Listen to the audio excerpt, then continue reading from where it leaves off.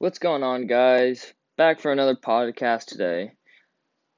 As your host, I am Campbell Tulane, and I go to Jordan High School. And the purpose of my podcast is to review the all-new 2019 Matthew Vertex Compound Bow. This is going to explain the pros and cons of the bow, and will also explain some of the journeys I've taken it on.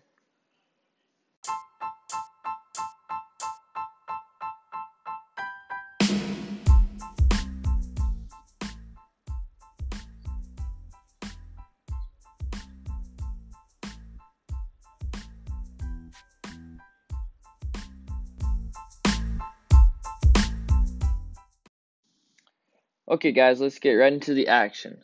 So today I'm going to be reviewing the Matthews Vertex Bow.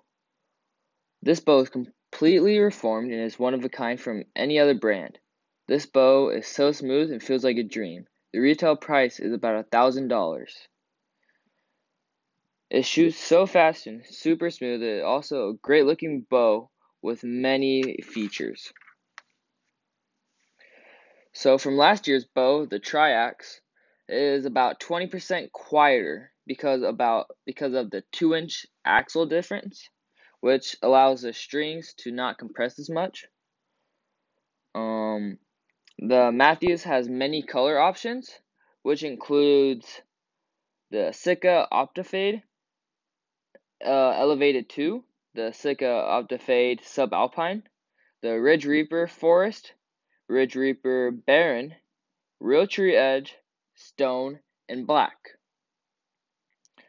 The Matthew Vertex is the ultimate versatility bow and with absolute confidence. It is one of the most well-performing bow on the hunting market right now. With the all-new Engage grip, it is designed for consistent hand placement, and it helps reduce torque, and is comfort for all-day shooters, regardless of hand sizes. And you can also choose to purchase the Q Light quiver, which is only 7 ounces, and it's a 2-piece quiver, which a lot of hunters like because the arrows won't move as much.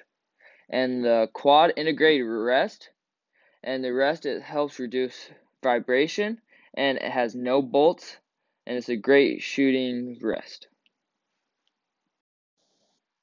So overall, the Vertex is the best bow on the market because of the noise canceling vibration on the bow, and with the switch weight module technology, it helps the bow pull back more smoothly and quietly.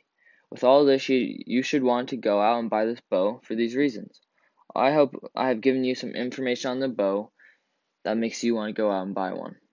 I hope you guys have a great day, and catch me on the next podcast.